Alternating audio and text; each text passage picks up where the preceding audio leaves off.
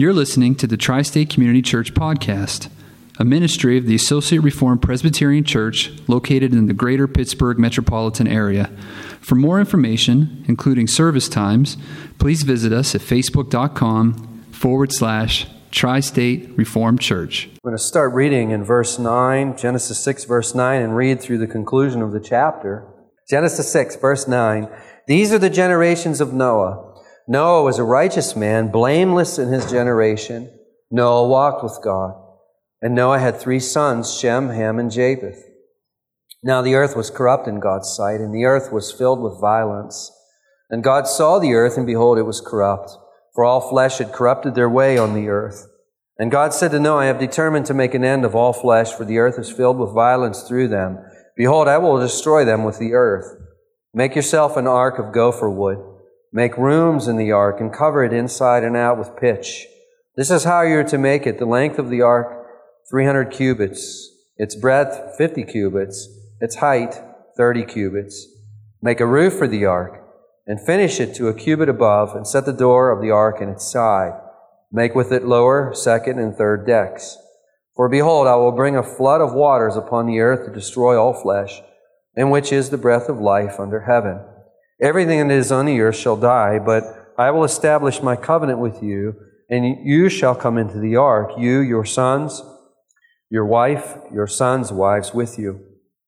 And of every living thing of all flesh you shall bring 2 of every sort into the ark to keep them alive with you.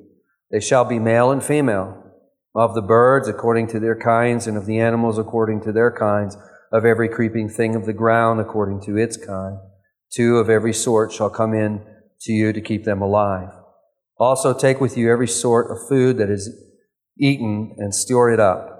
It shall serve as food for you and for them. Noah did this. He did all that God commanded him. Heavenly Father, we look to you now, Lord. We ask that, Father, you would be our instructor and our guide, Father, for what really a meaningless exercise to sit and just listen to a person talk. But Father, we recognize that as your word is open, and we call on you for your Holy Spirit, that Lord, as we hear these words, Father, we desire not just to simply hear a man talk, but that, Father, we would hear from you. And Father, we pray that, Lord, you'd be pleased to speak through your word this morning as we all look attentively to it. Give us that attentiveness, Father. We recognize that we cannot do this without you. So, Father, we ask that you would speak to each one of us through these passages that are in some ways quite familiar to us. So, Father, we pray that, Lord, you would do these things in Jesus' name. Amen and amen. Our text begins with what the reader of Genesis will recognize as a somewhat familiar phrase. If you've read Genesis more than once, you've probably recognized the phrase, these are the generations. You'll encounter that phrase.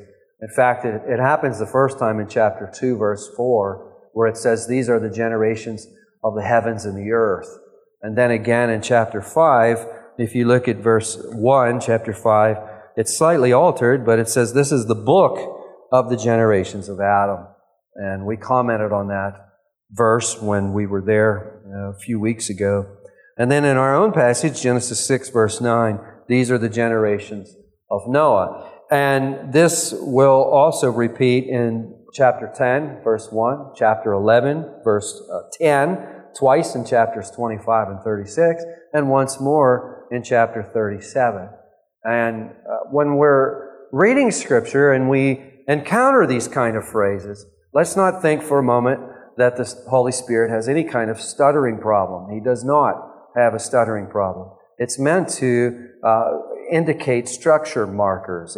Sometimes it's meant to indicate emphasis, if you will. In this case, we have structure markers. The author of Genesis, who I believe to be Moses, is with these words indicating that we've come to a new passage. We've come to a new structure, if you will. So this is principally organizing material. We come in short, we come to a new section. Now, Noah has already been introduced to us. He was introduced to us back in chapter 5. But here, if you look at verse 9 with me, the author begins to elaborate on Moses. We're told that Noah was a righteous man, that he was blameless in his generation, that he walked with God. And last week we looked at these. In fact, we spent our time last week looking at these qualifications. Noah is described as blameless. He's one of the few folks in Scripture that is described that way.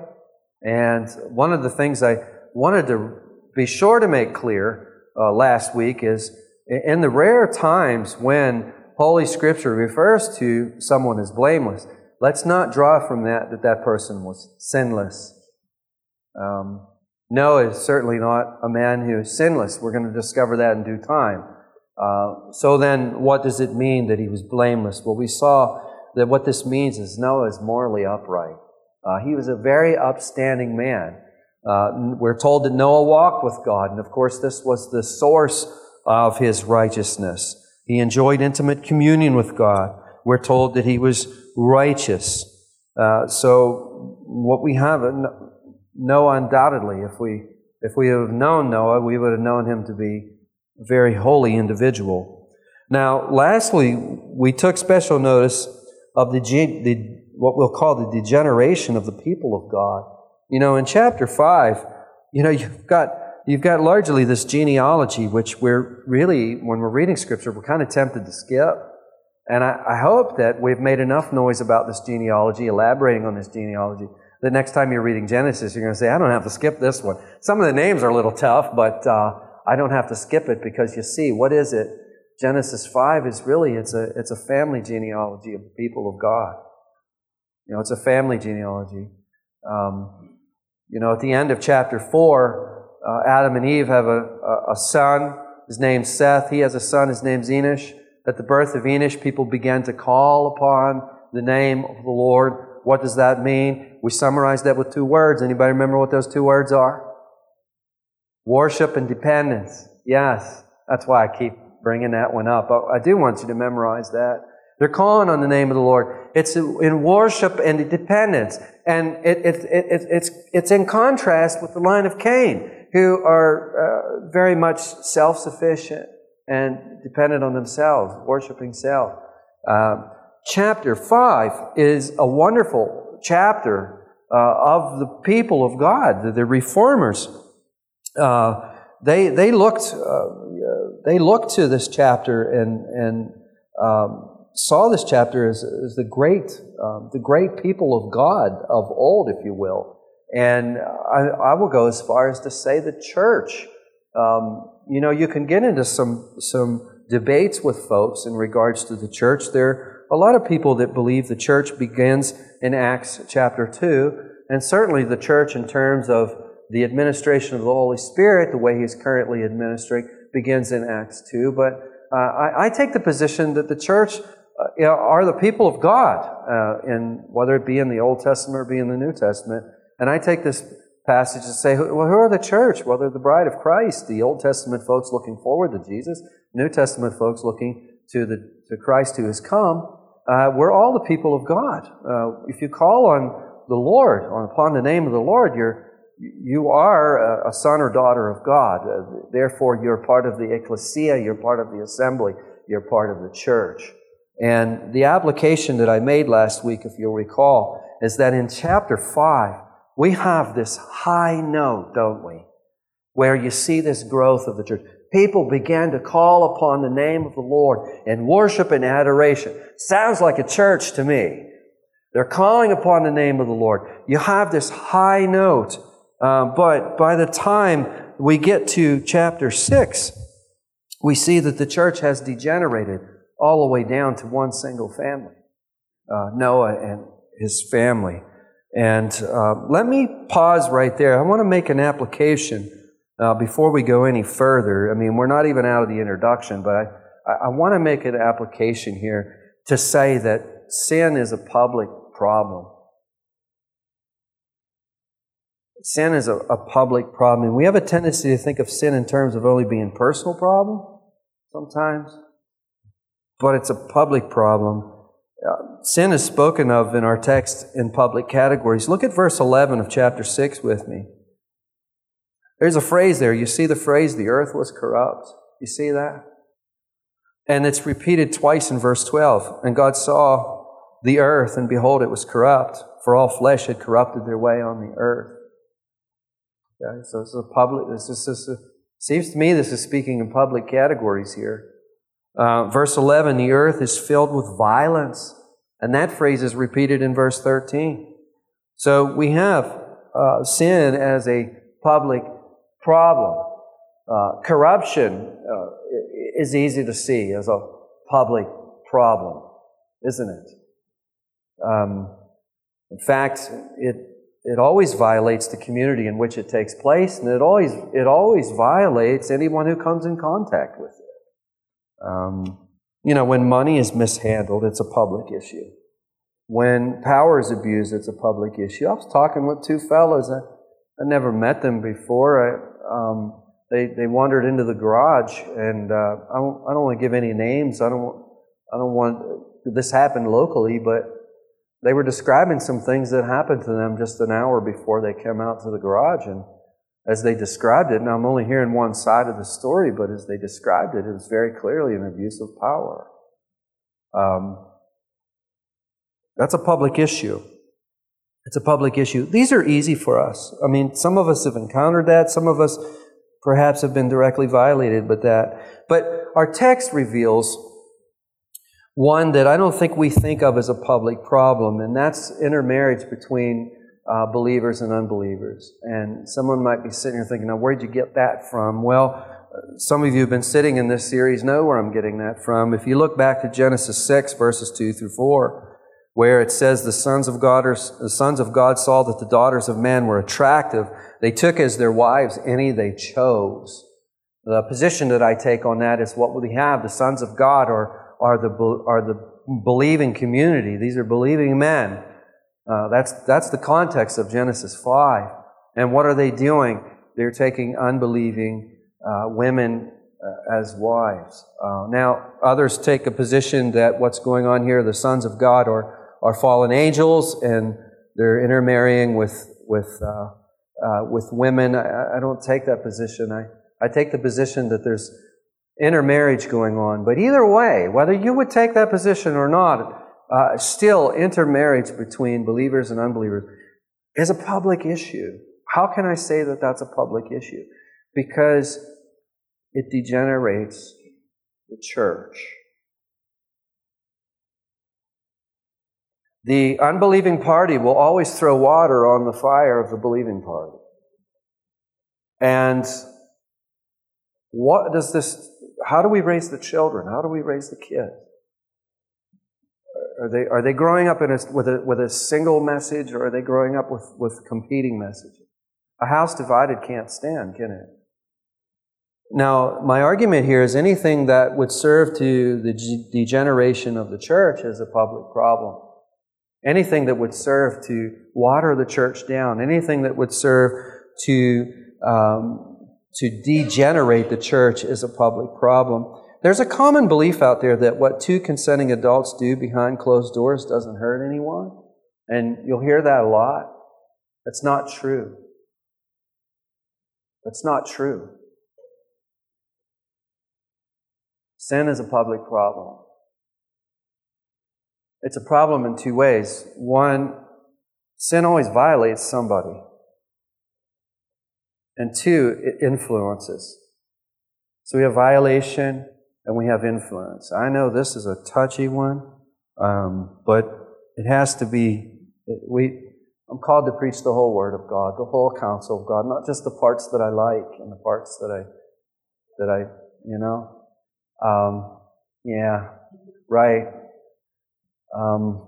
Any form of sexual immorality violates the purity of future marriage. We could say it that way. So there's a violation. But secondly, it influences. I mean, how we live is an expression of how we believe. In fact, our behavior is our theology actualized, really, in a sense. And how we live and believe influences people around us, doesn't it? So even if it's just an influence, In a previous message, I made it a point to say that those of us, sometimes, those of us who've been walking with the Lord for a while, we try to influence our family members, we try to be an influence, and sometimes we just don't think we're making any progress at all. And I wanted to encourage you in an earlier message that, listen, you're influencing people around you more than you realize. And listen, folks take notice when there's a change in your life. They take notice, for sure. But the opposite of that could be said too. As parents, we want to impart our strengths to our children, but unfortunately, we also impart our weaknesses to them too, don't we? Sin influences others, and as it influences others, it becomes destructive, doesn't it?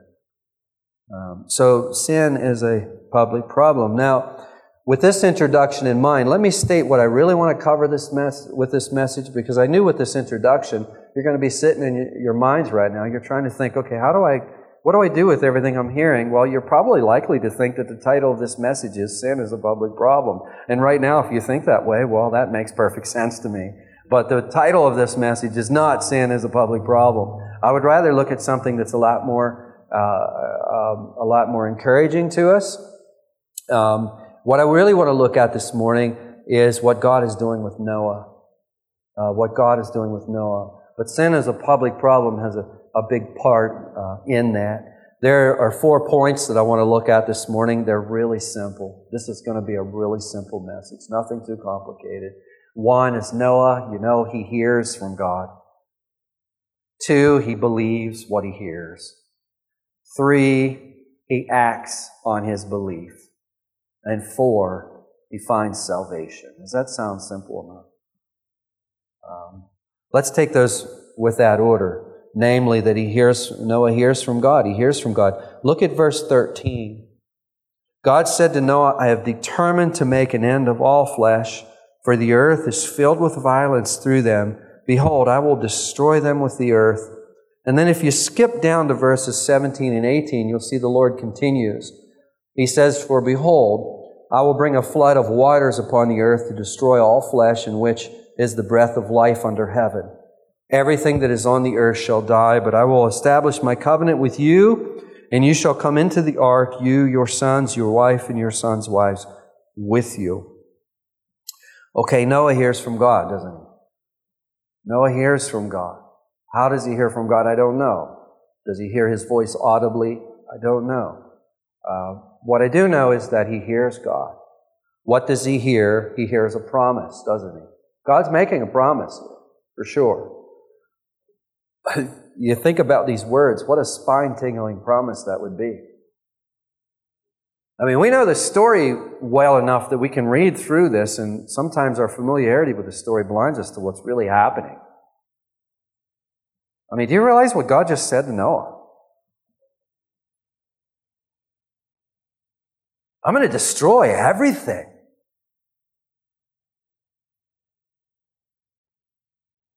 That would take you off your feet.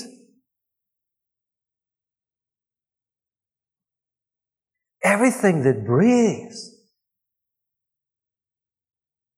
I'm going to destroy. I have determined to make an end of all flesh. Why would God do that? The answer is clear. The earth is filled with violence through them. Sin seems subtle. Sin seems harmless, but it sets us on a destructive path. Sometimes you hear it said ideas have consequences, and it results in self-destruction. I have a quote here from one old preacher that I really admire. He is writing in the 19th century. It's a man by the name of Alexander Maclaren. I don't know if his name is familiar to any of you or not. But listen to what he writes. Now, this is in the 1800s he's writing this. And he writes, quote, notice the universal apostasy. Now, he's speaking on these verses as he writes. He continues, 2 points are brought out in somber description. The first, moral corruption. The second, violence. Bad men are cruel men. I want you to pay special attention to what he has next.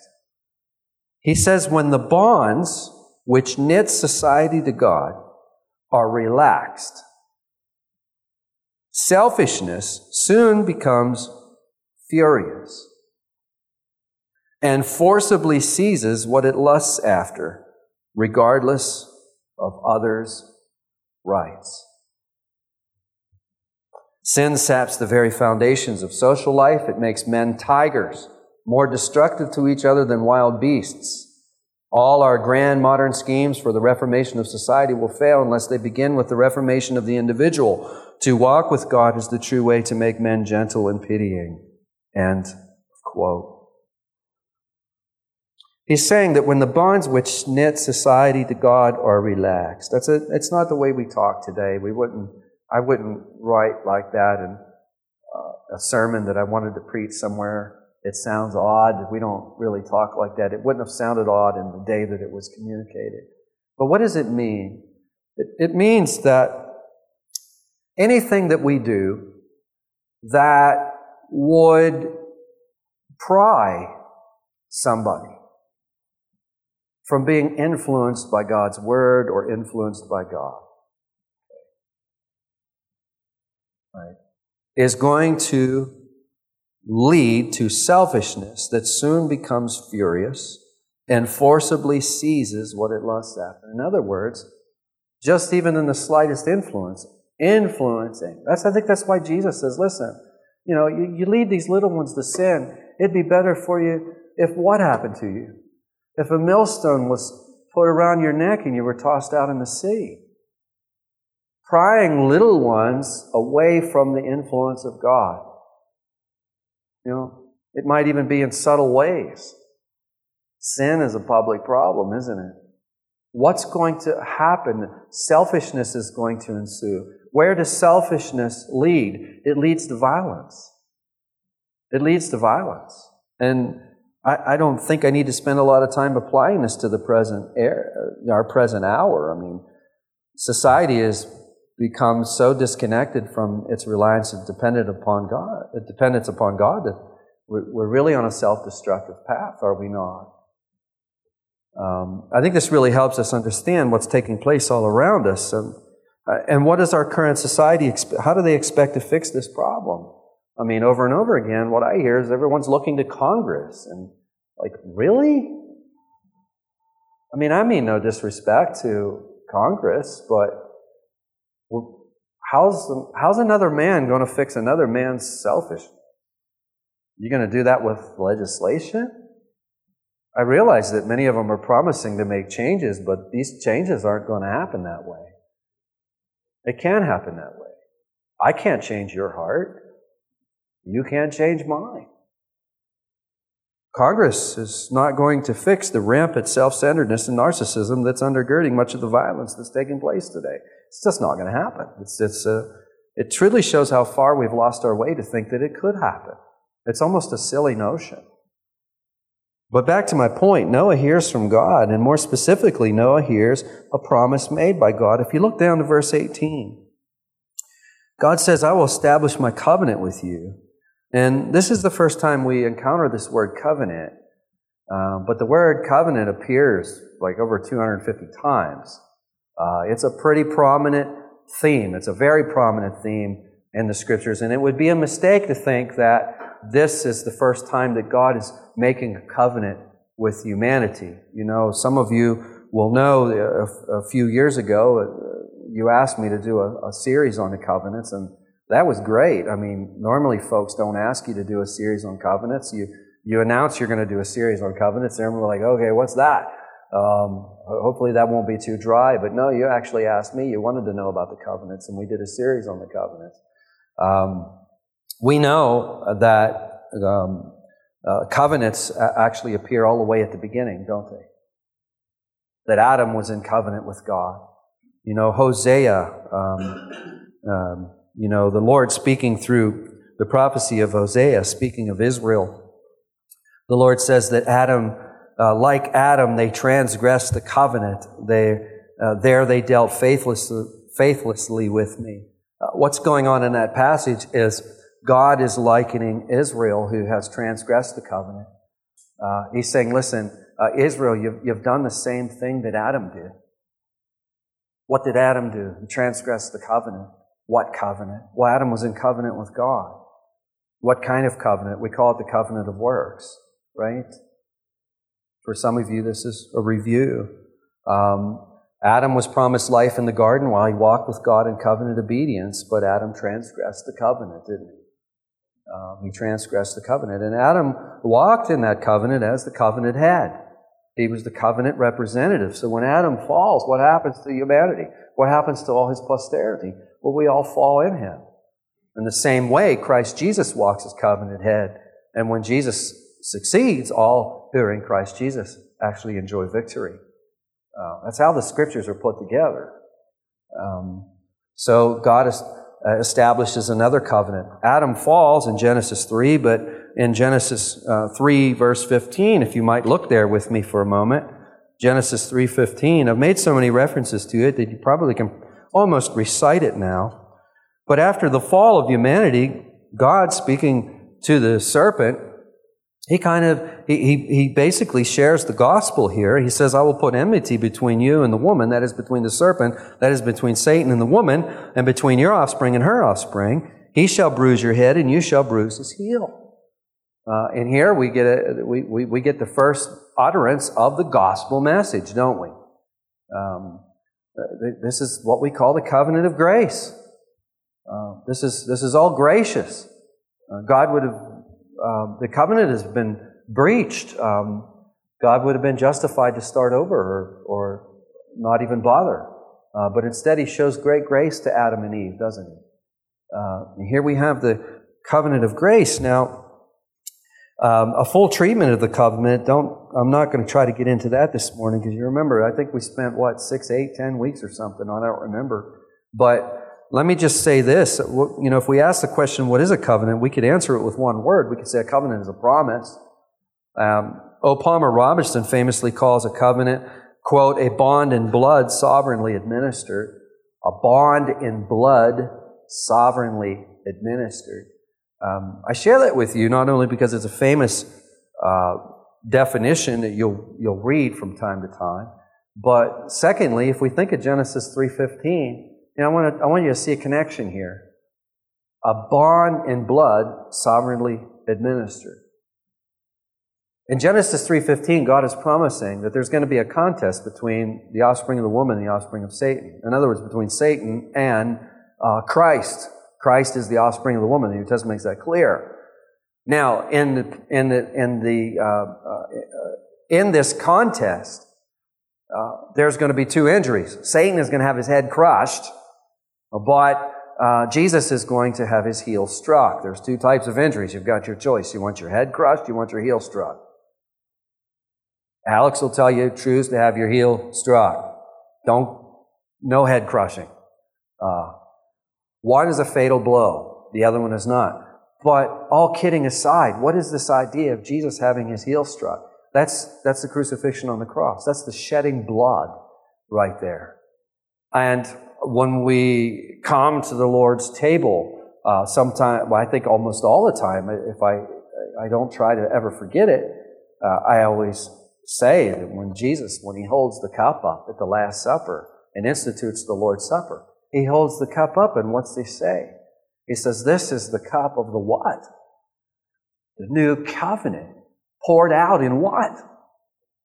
My blood. Poured out in my blood. God ratifies this covenant of grace, not with the blood of bulls or pigeons or goats, but with the blood of His Son, Jesus Christ. Isn't that amazing? Now, under the Old Covenant and the New Covenant, if you will, what we have here, starting in Genesis 3 forward, is we have one covenant of grace that's actually under two different administrations. We have the old administration, we have the new administration. Under the old administration, God makes covenants with Noah, as we have here. He makes covenant with Abraham. He makes a covenant with Moses. He makes a covenant with David. We find these covenants. God, in short, always deals with us by way of a covenant. But back to Genesis 6:18, the Lord is promising to destroy the earth with a flood, but He's promising to save Noah and his family. You know, one of the cool things about doing our scripture memory verses is if you read Genesis through 6:18, you read and Noah, and you kind of surmise that Noah and his family are all being saved. But think of the spine-tingling message that Noah hears when God says to men, "Answer this for me. If you were Noah and God was telling you He's about to destroy all flesh on earth, what is immediately going to come to your mind?" It's going to be your family. It's going to be your family. And just think, that puts Genesis 6:18 in perspective. Verse 18, chapter 6, "I will establish my covenant with you, and you shall come into the ark. You, your sons, your wife, and your sons' wives with you." I would imagine Noah was weeping when he heard that. In thanksgiving. I would think he was weeping when he heard that. Now, Noah hears from God. Secondly, Noah believes God. And that's the source of Noah's righteousness. Noah believes God, and God credits Noah as righteous. That's the Old Testament saints are saved the same way as the New Testament saints. They look forward to the Messiah who is promised in Genesis 3:15 and onward. We look forward to Christ who is come. We look back to Him, right? They look forward to Him. We look back to Him. They put their faith in the promise of a Messiah who is to come. We put our faith in the Messiah who has come. So when a sinner puts his or her faith in Christ Jesus, the finished work of Christ, when we put our faith in what Jesus accomplishes with that perfect life and offering that perfect life at the cross, that perfect life is credited to us at the moment we believe, is it not? And we're washed and cleansed of those sins. So Noah believes with God. He believes God. He walks with God. Thirdly, Noah acts on what he hears. What is Noah told to do? He's told to build an ark. This is a massive project. We have some carpenters in the room. This is huge. Verses 14 and 16 give us some detail. We're told the ark is to be made out of gopher wood. It's to have rooms. It's to be covered inside and out with pitch. We're told it's to be 300 cubits long, 50 cubits wide, 30 cubits high. That might not help us much. What is a cubit?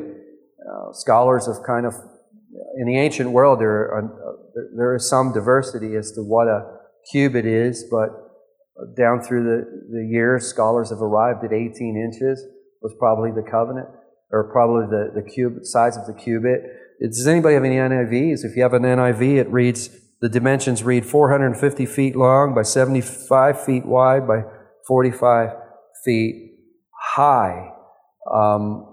We don't have to get the conversion completely right to see that this is a massive project. When you think of a football field being 300 feet long, this goes on out, on and on out, beyond the goalpost, a good long ways. You're well out into the parking lot somewhere. It's a huge project, and historians tell us that it would not be until 1858 when a larger ship was built. It would not be until 1858 when a larger vessel was built. The vessel was the Great Eastern. It was 692 feet long, 83 feet wide, and 30 feet high. So not until the 19th century. And we could try to imagine the labor involved in building this thing. Adding to the fact it's done with hand tools. Trees had to be felled. They had to be milled. They had to be dried. And then all the ends would have had to have been, they would have had to have been shaped so that the ark could be constructed properly. You weren't just going to go to Home Depot and get all these fasteners that we, you know what I mean? I understand Danoon Lumber was involved in the project. I don't know if there's truth to that or not. That's just a joke. No one must have seen the commercial where Danoon Lumber sells hardwood. Skip that. Danoon Lumber was not involved. It's just a commercial. They were not involved. There was no lumber yard involved. Noah had to do all this himself. Noah believed. And he acted on that belief. And I think it's safe to say that upon hearing from the Word of God, he believed the Word of God, and what he heard from God now became the governing principle of his entire life. I mean, his life, what are you doing? Noah, what are you up to? Well, not too much. Everything's going, well, listen, I'm going to destroy the whole earth. What? I mean, from that moment, period, what's Noah on about? He's on about building an ark, isn't he? That's what his life is about. And this brings us to our last heading, Noah finds salvation. I don't want to give anyone the impression that Noah is saving himself here. Someone might get that impression. I was worried as I was reading this through this morning. I was thinking, you know what? Someone might, or as I was reading it through yesterday, actually, when this notion, someone might read this and think I'm preaching that Noah saves himself. He gets busy, he cuts down a bunch of trees, and he saves him and his family. Noah is not saving himself. Noah and his family are saved by the electing grace of God. Noah wouldn't even know there was going to be a flood if God had not called him aside and said, Noah, there's going to be a flood. Noah wouldn't have known what to do if God wouldn't have said, Noah, I want you to build an ark. Noah and his family will be saved by the protective hand of God, but ultimately Noah and his family's sins will be atoned for by Christ on the cross, won't they? By Christ on the cross. So the Lord told Noah that he will destroy the earth with a flood. The Lord told Noah that he will save him and his family, that they will escape the waters of judgment by boarding the ark. The last thing I want to share with you is that this fundamental message hasn't changed. That's still the message today. In Matthew 24:35, Jesus tells us that heaven and earth will pass away. It's not going to be by a flood, but it's going to pass away. The prophets speak of the day of the Lord. Hebrews 9:27 says it is appointed for man to die once, and after that comes judgment. Now, somewhere down the line, someone began to suggest that we shouldn't preach this anymore. Don't preach this anymore. I think we should get back to it right away. Because the message hasn't changed. Listen to what Peter says. Peter says that the heavens and the earth that now exist are stored up for fire, being kept until the day of judgment and destruction of the ungodly. 2 Peter 3:7. Write it down, look it up. 2 Peter 3:7. How are we to be saved? Is there an ark for us to get into? Well, actually, there is. There is an ark for us to get into. It's not made out of wood. You see, wood's not, don't get into a wooden ark. Not on this one. It's not made out of wood. The ark is a person. The ark is a person. I mean, I want everyone to hear that. Some of you have trouble hearing me. The ark is a person, and that person is Christ. So how do we get in? We get in by hearing the Word, believing the Word, and acting on that Word. In other words, we get in by believing. We get in by trusting. We get in by faith. That old ark is emblematic. It is a type of Christ, isn't it? And saves the people of God from the destructive waters of judgment. Does your life revolve around the promise? Have you heard the promise? I'm looking around, I think without exception, you've all heard the promise. How do I know you've heard the promise? Because I've told it to you over and over and over again. I know you've heard it. Is that the governing principle of your life? Does your life revolve around Jesus? We've heard from God. Do we believe? Are we acting on that belief? If we are, we've found salvation, haven't we? Amen? Heavenly Father, we thank you, Lord, for these old stories. They're so familiar to some of us, and that, Father, sometimes maybe they blind us from what actually is going on. Father, our hearts are so warmed by these stories. Father, as we see that these stories, the message certainly isn't just be like Noah. The message is in what you did to save Noah and what you've provided to save all of us.